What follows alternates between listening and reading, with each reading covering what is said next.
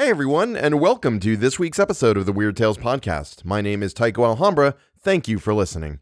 If this is your first episode, welcome. We're happy to have you here. And please know you are welcome regardless of your race, gender identity, or sexual orientation. The Weird Tales Podcast stands in solidarity with you all. Transcripts of the show notes are available. The link is in the show notes. So, I screwed up. I know. It's hard to believe that such a high-flying and unimpeachable paragon of justice and virtue such as your humble narrator could do such a thing, but there it is, and here am I, and I'm not too much of a man to admit it. The Repairer of Reputations should have been the last story to be read because it kind of ties together all the elements of the other stories, but I didn't think that through, and now here we are, and it's all bollocks. My sincere apologies. So with that in mind, let's just move on. By the way, if you do not follow me on Twitter, I'm actually looking for a voice actress to play a role in an upcoming episode. If you can speak both French and English, with a French accent preferred but not compulsory, and have a decent recording setup, I'd love to hear from you. And more importantly, there is pay involved. $35 for about 15 minutes worth of work.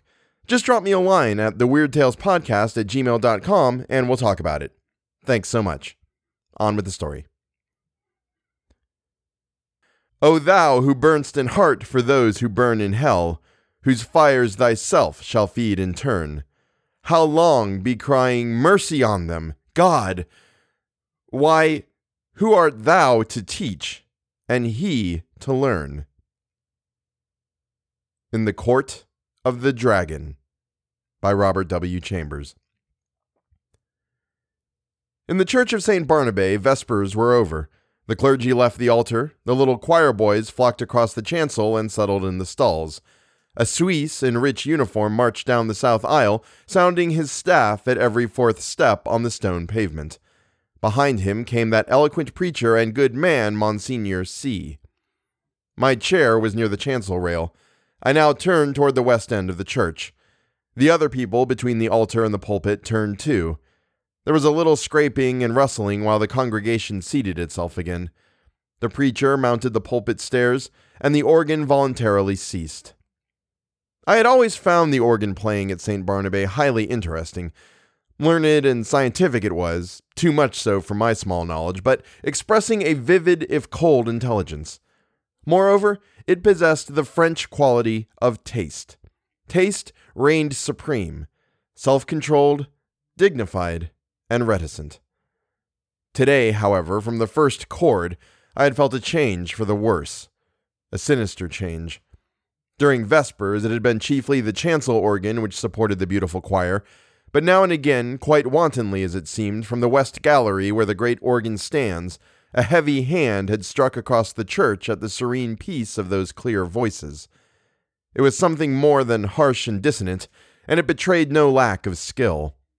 As it recurred again and again, it set me thinking of what my architect's books say about the custom in early times to consecrate the choir as soon as it was built, and that the nave, being finished some time half a century later, often did not get any blessing at all.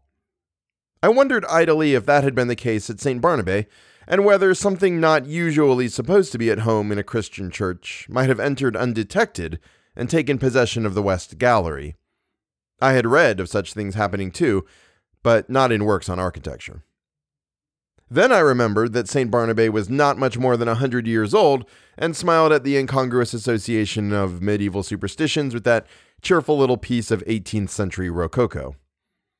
But now Vespers were over, and there should have followed a few quiet chords fit to accompany meditation while we waited for the sermon. Instead of that, the discord at the lower end of the church broke out with the departure of the clergy, as if now nothing could control it.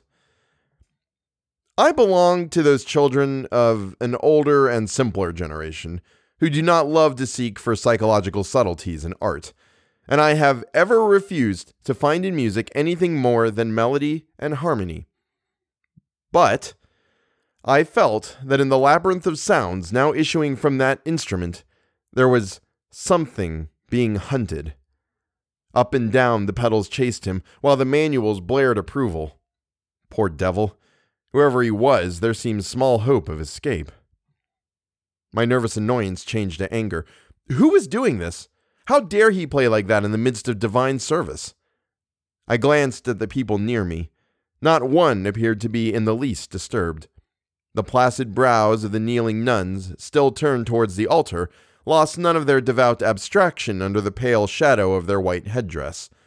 The fashionable lady beside me was looking expectantly at Monsignor C. For all her face betrayed, the organ might have been singing an Ave Maria. But now, at last, the preacher had made the sign of the cross and commanded silence. I turned to him gladly. Thus far, I had not found the rest I had counted on when I entered St. Barnabé that afternoon. I was worn out by 3 nights of physical suffering and mental trouble. The last had been the worst, and it was an exhausted body and a mind benumbed and yet acutely sensitive, which I had brought to my favorite church for healing.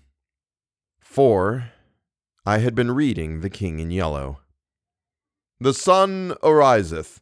They gather themselves together and lay them down in their dens. Monsignor C. delivered his text in a calm voice, glancing quietly over the congregation.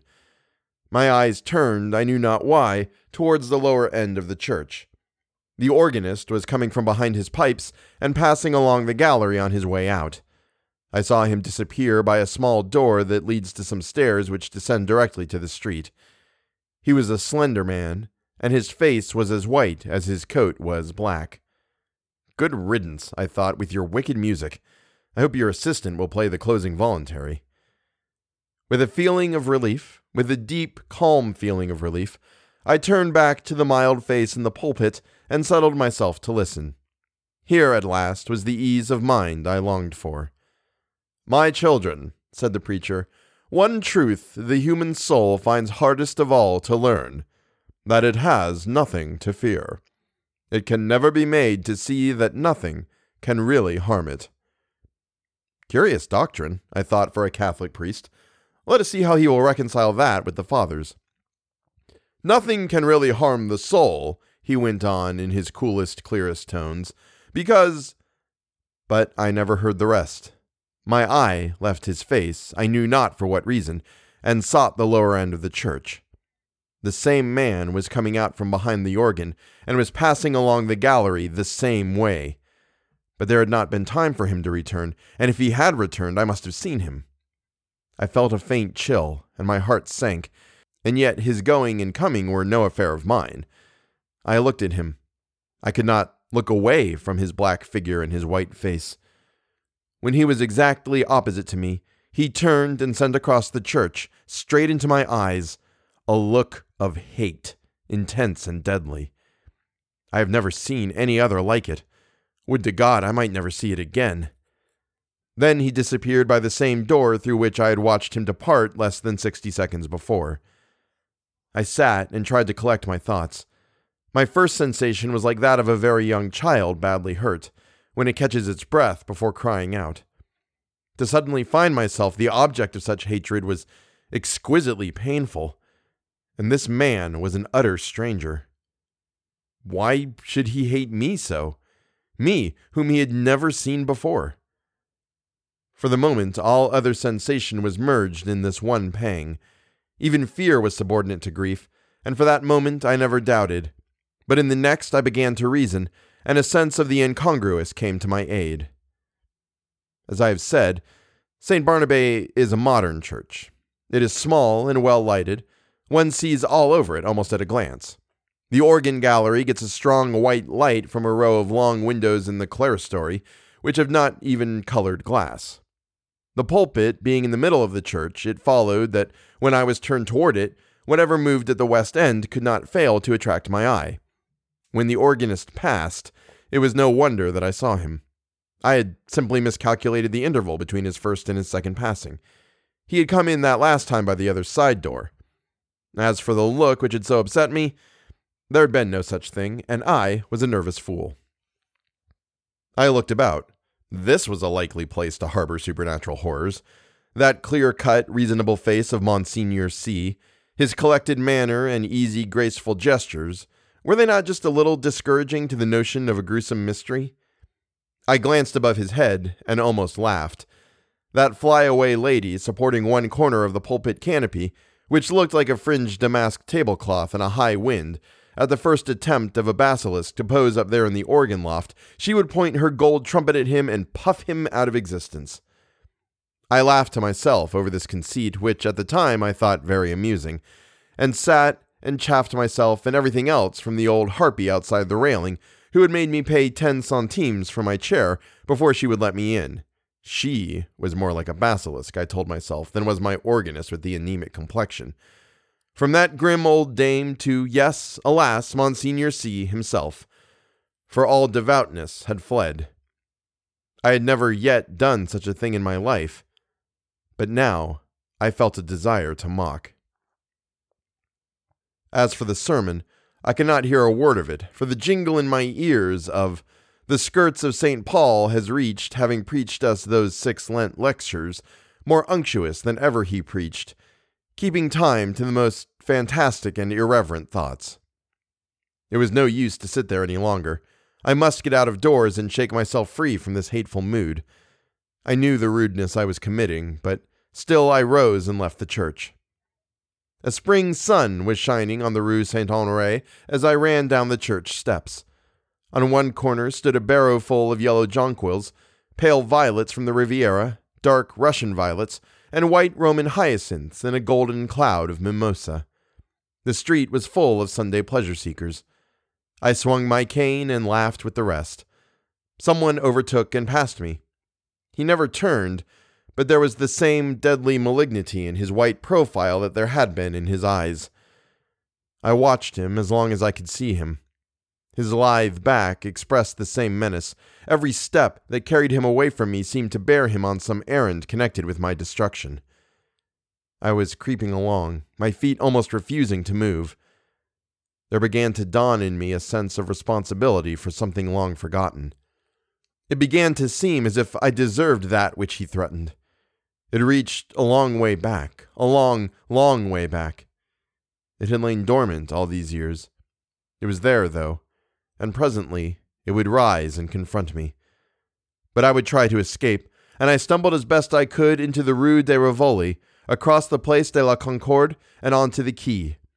I looked with sick eyes upon the sun, shining through the white foam of the fountain, pouring over the backs of the dusky bronze river gods on the faraway arc, a structure of amethyst mist on the countless vistas of gray stems and bare branches faintly green. Then I saw him again coming down one of the chestnut alleys of the Cours Lorraine. I left the riverside, plunged blindly across to the Champs-Élysées, and turned towards the Arc. The setting sun was sending its rays along the greensward of the Rond Point. In the full glow he sat on a bench, children and young mothers all about him. He was nothing but a Sunday lounger, like the others, like myself. I said the words almost aloud, and all the while I gazed on the malignant hatred of his face. But he was not looking at me. I crept past and dragged my leaden feet up the avenue. I knew that every time I met him brought him nearer to the accomplishment of his purpose and my fate, and still I tried to save myself. The last rays of sunset were pouring through the great arc. I passed under it and met him face to face. I had left him far down the Champs-Élysées, and yet he came in with a stream of people who were returning from the Bois de Boulogne. He came so close that he brushed me. His slender frame felt like iron inside its loose black covering. He showed no signs of haste, nor of fatigue, nor of any human feeling. His whole being expressed one thing, the will and the power to work me evil. In anguish, I watched him where he went down the broad, crowded avenue that was all flashing with wheels and the trappings of horse and the helmets of the Garde Républicaine. He was soon lost to sight. Then I turned and fled, into the Bois and far out beyond it. I know not where I went, but after a long while, as it seemed to me, night had fallen, and I found myself sitting at a table before a small café. I had wandered back into the Bois. It was hours now since I had seen him. Physical fatigue and mental suffering had left me no power to think or feel. I was tired, so tired. I longed to hide away in my own den. I resolved to go home. But that was a long way off. I lived in the Court of the Dragon, a narrow passage that leads from the Rue de Rennes to the Rue du Dragon. It is an impasse, traversable only for foot passengers. Over the entrance on the Rue de Rennes is a balcony supported by an iron dragon. Within the court, tall old houses rise on either side and close the ends that give on the two streets. Huge gates, swung back during the day into the walls of the deep archways, close this court after midnight, and one must enter then by ringing at certain small doors on the side. The sunken pavement collects unsavory pools. Steep stairways pitch down to doors that open on the court. The ground floors are occupied by shops of second-hand dealers and by ironworkers. All day long, the place rings with the clink of hammers and the clang of metal bars. Unsavory as it is below, there is cheerfulness and comfort and hard, honest work above. 5 flights up are the ateliers of architects and painters and the hiding places of middle-aged students like myself who want to live alone. When I first came here to live, I was young and not alone. I had to walk a while before any conveyance appeared, but at last, when I had almost reached the Arc de Triomphe again, an empty cab came along and I took it. From the Arc to the Rue de Rennes is a drive of more than half an hour, especially when one is conveyed by a tired cab horse that has been at the mercy of Sunday fete makers. There had been time before I passed under the dragon's wings to meet my enemy over and over again, but I never saw him once, and now refuge was close at hand. Before the wide gateway, a small mob of children were playing. Our concierge and his wife walked among them with their black poodle keeping order. Some couples were waltzing on the sidewalk. I returned their greetings and hurried in.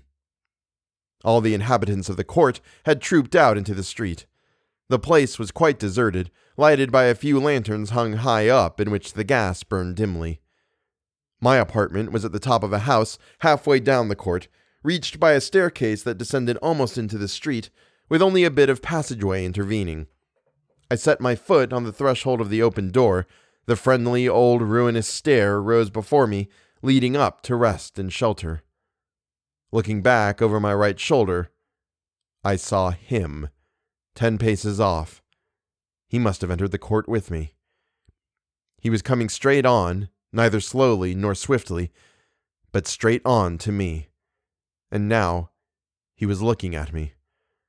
For the first time since our eyes encountered across the church, they met now again, and I knew that the time had come. Retreating backward down the court, I faced him. I meant to escape by the entrance on the Rue du Dragon. His eyes told me that I should never escape.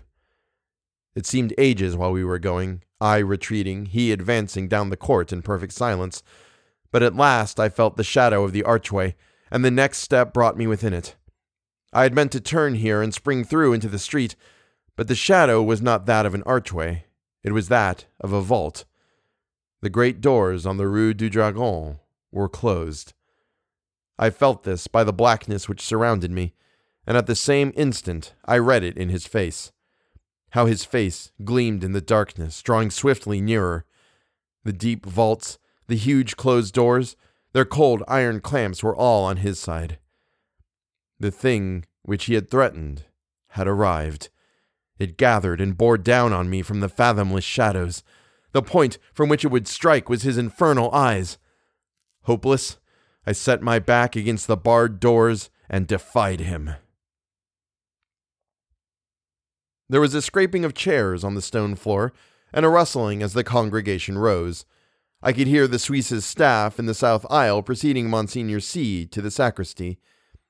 The kneeling nuns, roused from their devout abstraction, made their reverence and went away. The fashionable lady, my neighbor, rose also with graceful reserve. As she departed, her glance just flitted over my face in disapproval. Half dead, or so it seemed to me, yet intensely alive to every trifle, I sat among the leisurely moving crowd, then rose too and went toward the door. I had slept through the sermon. Had I slept through the sermon? I looked up and saw him passing along the gallery to his place. Only his side I saw. The thin, bent arm in its black covering looked like one of those devilish, nameless instruments which lie in the disused torture chambers of medieval castles. But I had escaped him. though his eyes had said I should not. Had I escaped him? That which gave him the power over me came back out of oblivion, where I had hoped to keep it, for I knew him now. Death, and the awful abode of lost souls whither my weakness long ago had sent him. They had changed him for every other eye, but not for mine. I had recognized him almost from the first. I had never doubted what he was come to do. And now I knew, while my body sat safe in the cheerful little church, he had been hunting my soul in the court of the dragon. I crept to the door. The organ broke out overhead with a blare, and a dazzling light filled the church, blotting the altar from my eyes. The people faded away. The arches, the vaulted roof vanished. I raised my seared eyes to the fathomless glare, and I saw the black stars hanging in the heavens, and the wet winds from the lake of Hali chilled my face. And now, far away over leagues of tossing cloud waves, I saw the moon dripping with spray, and beyond, the towers of Carcosa rose behind the moon. Death, and the awful abode of lost souls, whither my weakness long ago had sent him, had changed him for every other eye but mine. And now I heard his voice, rising, swelling, thundering through the flaring light. And as I fell, the radiance increasing, poured over me in waves of flame. Then I sank into the depths, and I heard the king in yellow whispering to my soul. It is a fearful thing to fall into the hands of the living God. And that is the end of In the Court of the Dragon. If you enjoy the show and want to help support it, you can join Alhambra's Army of Champions on Patreon. Every dollar goes back into the show and is used for server fees, computer upkeep, the army of lawyers I keep at my beck and call, fast cars, loose women, and more of that sweet, sweet sugar than you can feasibly keep on a desk at one time. Only about 40% of that is true. Thank you, Marco Van Putten, Ryan Patrick, and Ineptus Astartes. Your support is invaluable, and I am so grateful. Thank you all for listening. Please go and get vaccinated if you haven't already. Continue to wear a mask, even if you have. Punch a racist in the face, and always remember that the most important step any person can take is always the next one. Have a good week. Da-da-da-da-da-da. Here's the bloops. And here am I, and I'm not too much of a man to admit it. Hi, buddy. How are you? Yes, I know. The repairer of reputations. And now here we are, and it's all bollocks.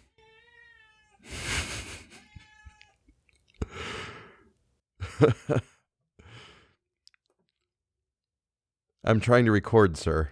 Do I need to kick you out of the room? My sincere apologies. O thou who burnst in heart for those who burn. Yeah, that line continues. That's why there's no punctuation there. I know what's going on. I can read poetry.